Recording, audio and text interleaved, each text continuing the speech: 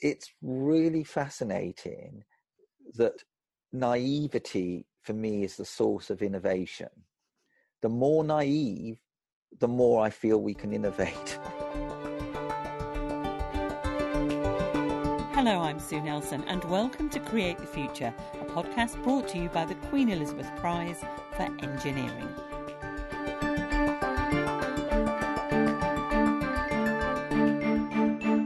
It's hard to believe that we've been living through a pandemic for over a year. But with vaccines and the increasing availability of tests, there is at least a hope that the world will eventually return to some form of normality.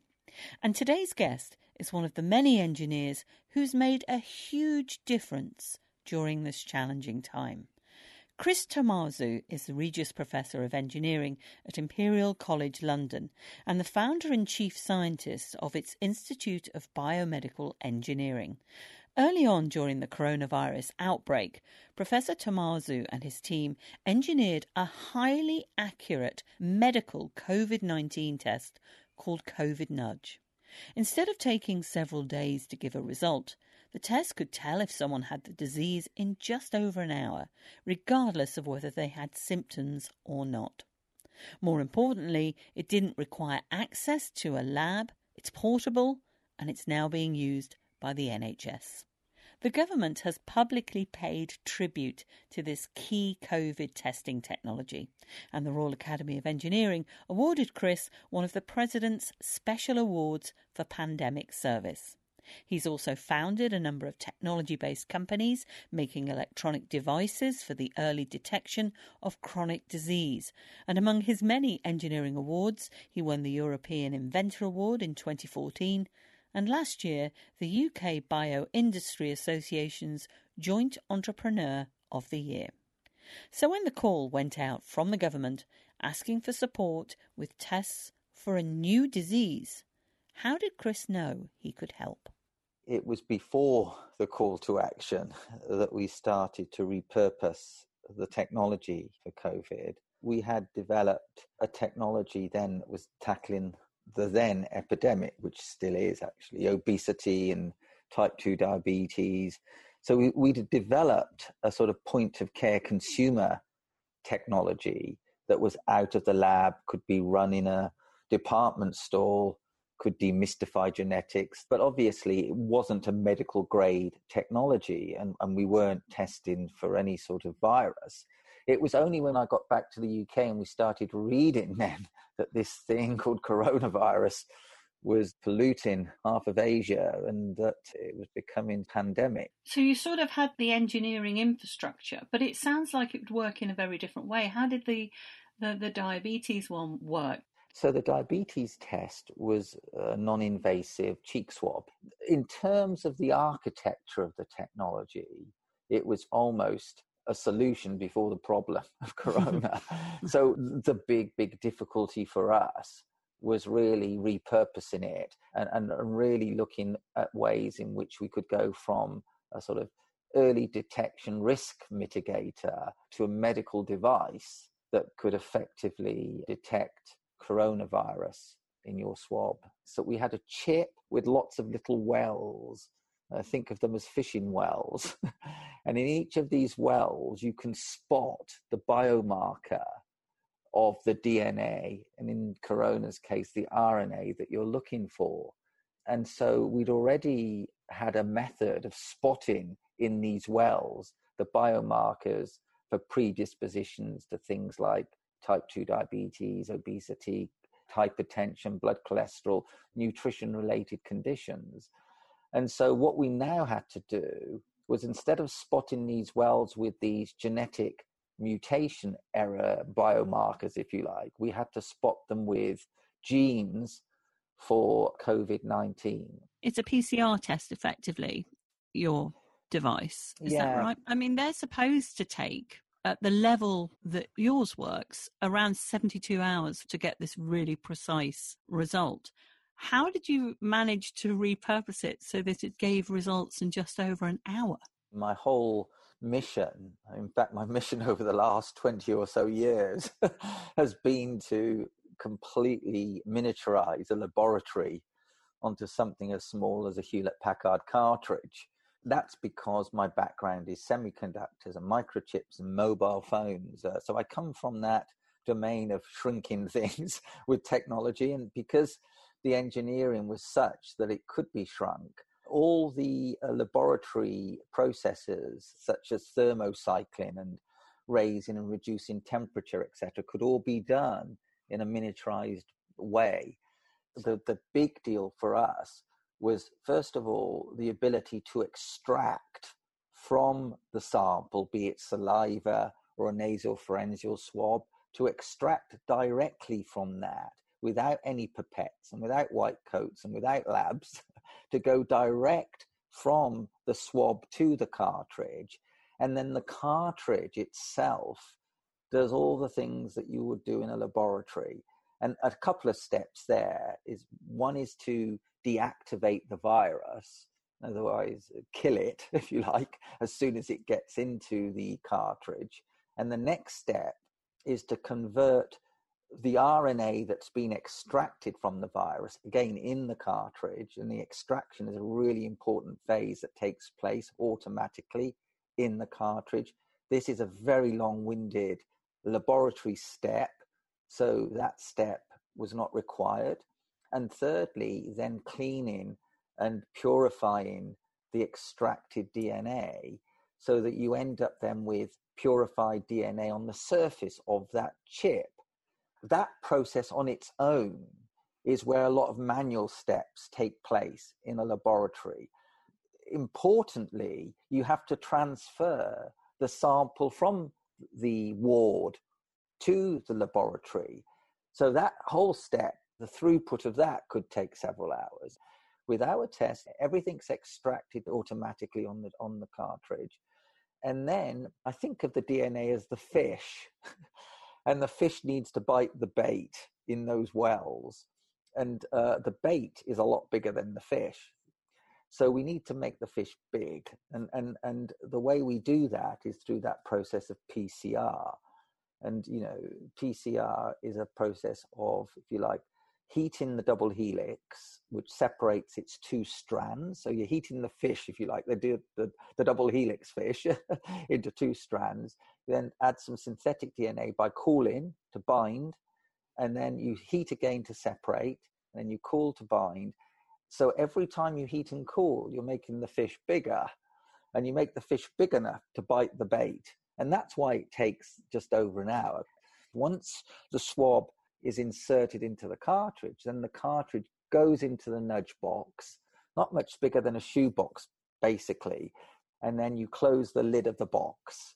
And then all the magic takes place behind the scenes. And I've got one of these boxes at home. They're very small. And the cartridge itself is really small. I saw a picture of it, and it's circular device. It sort of fits in the palm of your hand. And it's amazing how, I mean, as with the case with vaccines, for instance, procedures that would normally take so much longer have been speeded up through an incredible effort by scientists and engineers. But you still managed to get authorized for use very quickly by April 2020. And you had trials, 400 patients, 8 hospitals. Where are they used now? So we worked very, very closely with the MRHA, with the government, doing this intensive validation at St. Mary's, at the Charing Cross, at the Hammersmith.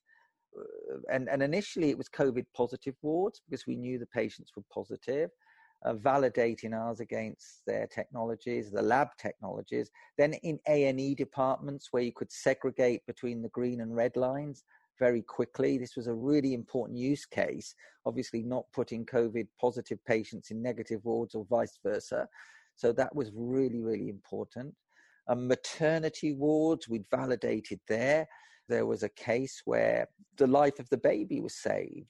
So there were some really emotional cases where having the speed of a result made such a big difference. And that's great even today now with this deployment, you know, of 5,000 boxes and 5.8 million cartridges. And has it gone beyond hospitals? We've got it in a number of mental health institutions, which is very important.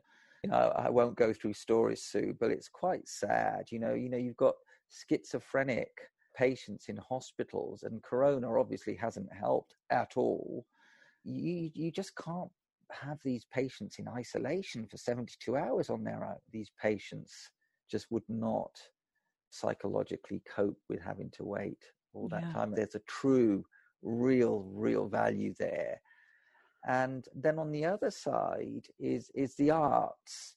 We've been working very closely with the London Symphony Orchestra, where we've been testing them regularly.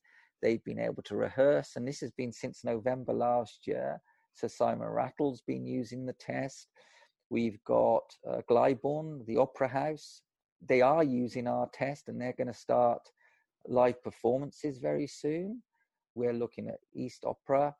We're working with the Old Vic. So we're starting to bring the arts back with our test.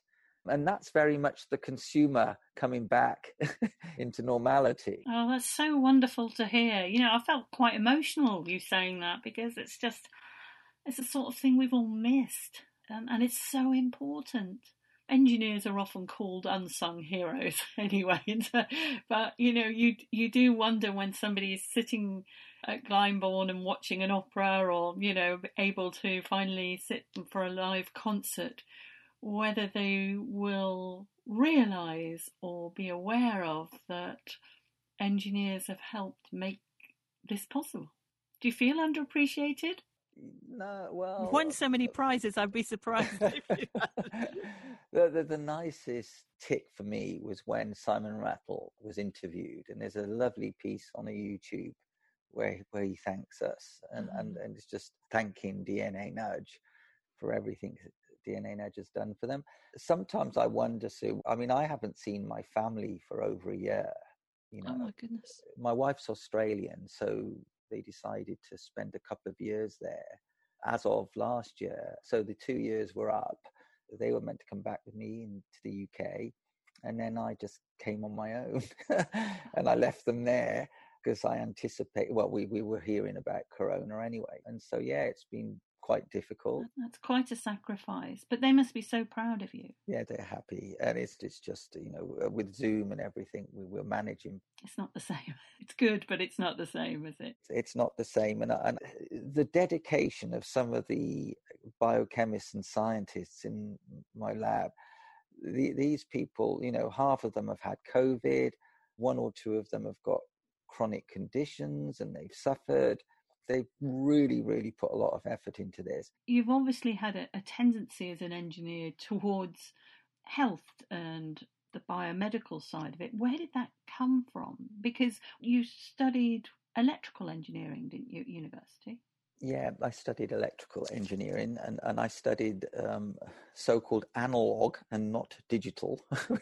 and analog's the real world, it's the interface, it's speech, sound, all those things that go from the real world to the digital world. Then I got fixated about biology because Imperial College then had merged with its medical school. I always thought that biology was analog as well. So I started to move away from developing technologies for mobile phones.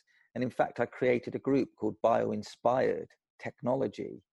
And I started modeling things like cochlear implants and retinal implants. And I modeled them in silicon chips. We were able then to replace the biology with these silicon chips. But I guess my big turning point was when my oldest son now, but then he was 6-7 years old, lost his kidneys through a genetic mutation. My wife and I had the combination of two mutations in our DNA, gave him the gene for juvenile kidney failure, effectively. His kidneys just were being rejected. And we didn't know about this at all. He just collapsed when he was 6-7, I think, years old. And I've always thought that if we'd known about it early enough, we could have managed his lifestyle very differently. It was almost like watching a mini engine growing in a Rolls-Royce car. If we'd known about it, we would have made a sort of mini car for that engine. Then that got me on to trying to sort of therefore demystify genetics, because there's always this stigma attached to genetics. It's clinical, it's medical. Do I really want to know if I've got this or I've got that? And I wanted to move away from it being a diagnostic, because a genetic error doesn't mean that you've got the medical condition. It means you've got a predisposition to that medical condition. It's not predetermination, it's predisposition. What predetermines is your lifestyle. It's sort of society's gain, really, unfortunately, based on personal circumstances and, you know, what's happened to your son, that you were able to put your background, you know, your engineering background, an interest in biology, and then have this sort of personal involvement, that it's all come together to help so many other people than your son.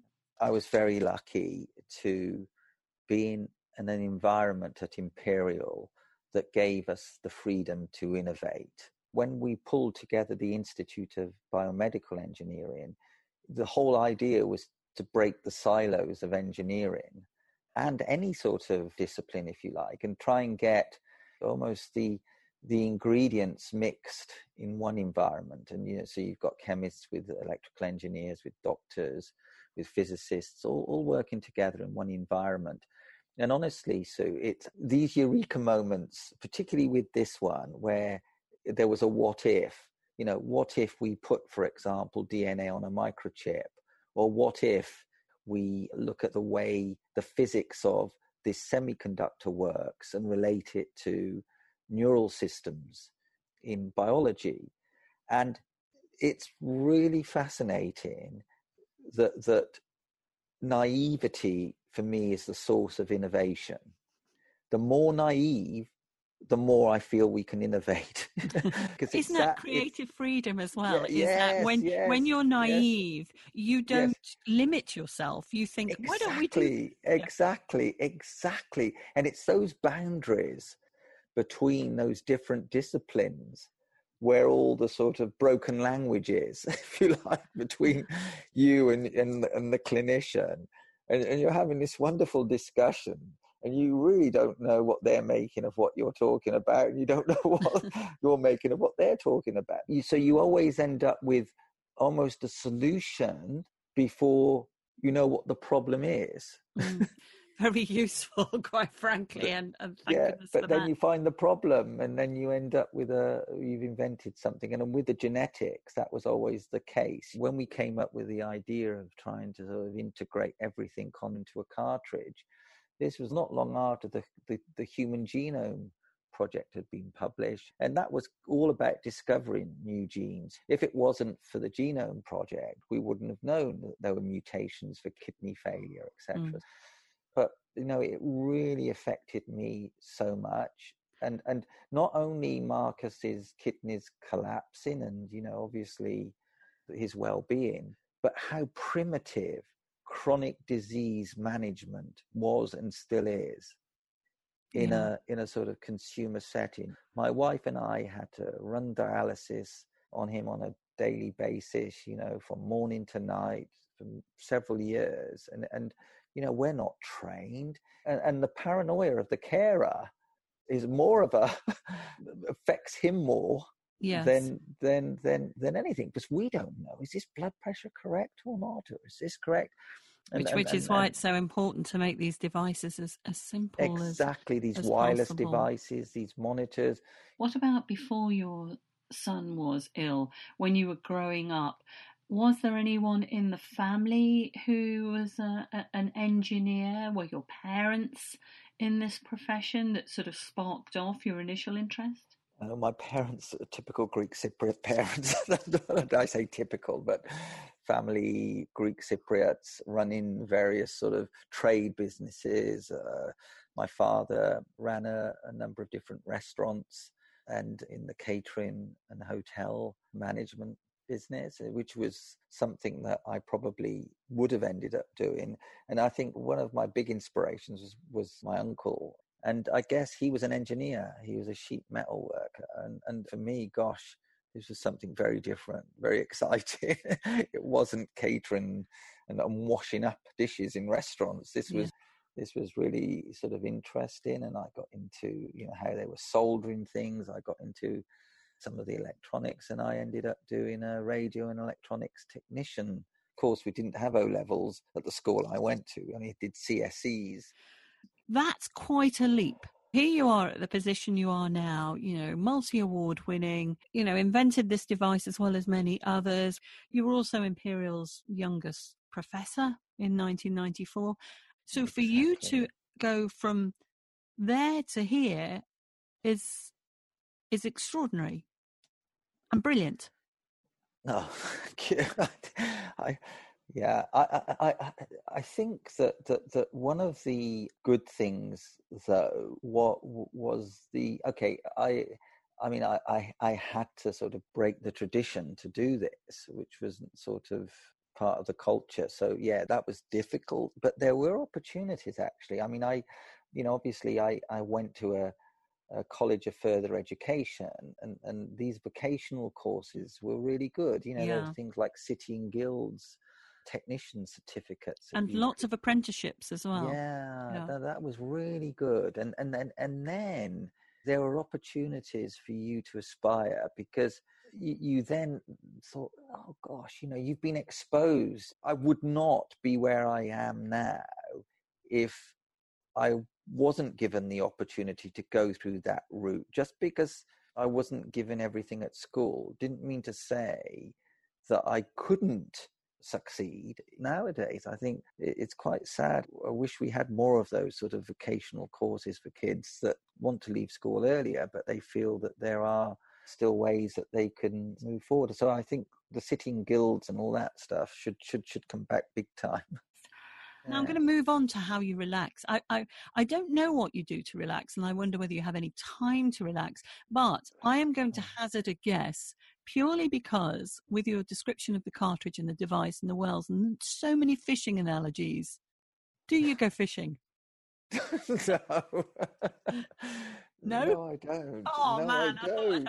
No, I don't. You got that completely. I did when I was a kid, though. I'd go and get these tadpoles, and also as a kid, I wouldn't fish, but deep sea fishing, because of the Greek Cypriot community I was in. We'd sort of always drive to Devon or Cornwall and go deep sea fishing. But that's my only experience of fishing. So what do you do to relax then? Dare I say it? I don't do much to relax. I do like listening to music, but I walk a lot. I like to keep healthy. I like to sort of go to the gym when I can. Now you can't, so I go running. That's definitely a time to clear your head. In terms of the future, what's next in mind for you, obviously, apart from being reunited with your family? I feel that there's a lot of scope for the technology. I think we've broken the mold in terms of decentralization. We've demonstrated that we can get these devices and boxes into environments where untrained personnel can run them. Two things that have come out of this whole corona. One is that the severity of COVID is very, very dependent upon chronic conditions such as obesity and type 2 diabetes and hypertension, etc. So it's almost the pre-COVID work, which was epidemic, is now becoming almost as pandemic as COVID, because people have to come out of isolation now, come back into the real world. Obesity levels have gone up, and I think people will be very anxious about their health. So I see this great synergy, how actually a pandemic is helping an epidemic. And also there's that sort of, spin on that old saying that, COVID-19, the 19 actually refers to the number of pounds that everyone's put on during this last year. So there's a huge potential there. Then there's the two branches. I feel like in the hospital environment, we're starting now to develop different platforms. Obviously, there's the COVID platforms, and there's flu A, flu B, RSV, looking at variant, all the stuff that's COVID related. But then there's other applications. I think of this as almost the sort of Nespresso cartridge equivalent, where you've got a different cartridge for a different application. So you've got, in the medical arena, you've got things like STIs and STDs that we can start to look at on these cartridges. I mean, gonorrhea, chlamydia, all these rapid tests can now take place in clinical environments outside of labs. BRCA genes looking at early detection of breast cancer, for example. Other women's health, really important with some of these cartridges. And then in the consumer health, we've got a whole array of cartridges that we've started to develop. One of them is obviously for the nutrition, so you can go and shop with your DNA. If so, you've got the genes for, say, hypertension, then it's salt, which is your issue. If it's type 2, then it's saturated fat and sugar. We've got obviously a cloud that's got all the food market, supermarket products, and we've related all the ingredients in those food products to these genes. And then you can go and shop with your DNA by just scanning any food product in any supermarket. It will be green or red. We've developed an equivalent for supplements and vitamins. And dare I say it, we've got Vanity for Healthcare, which is skin DNA that's looking at collagen degradation, hydration. People have been wearing masks a lot, so skin hydration, things like antioxidant protection, free radicals, vitamin D. And so we've got a cartridge which enables you to go and shop for skincare products based upon your skin DNA. COVID testing, if anything, has given us a sort of mark of good scientific credibility, because we've obviously used the technology for a very rapid high performance diagnostic. And we're very grateful to it, absolutely. It's exhausting just listening to what you've got planned ahead, but delighted that this has all come out of something that's been so important and helpful during a very challenging period for everybody. Professor Chris Tomasu, thank you so much for joining me on the Create the Future podcast.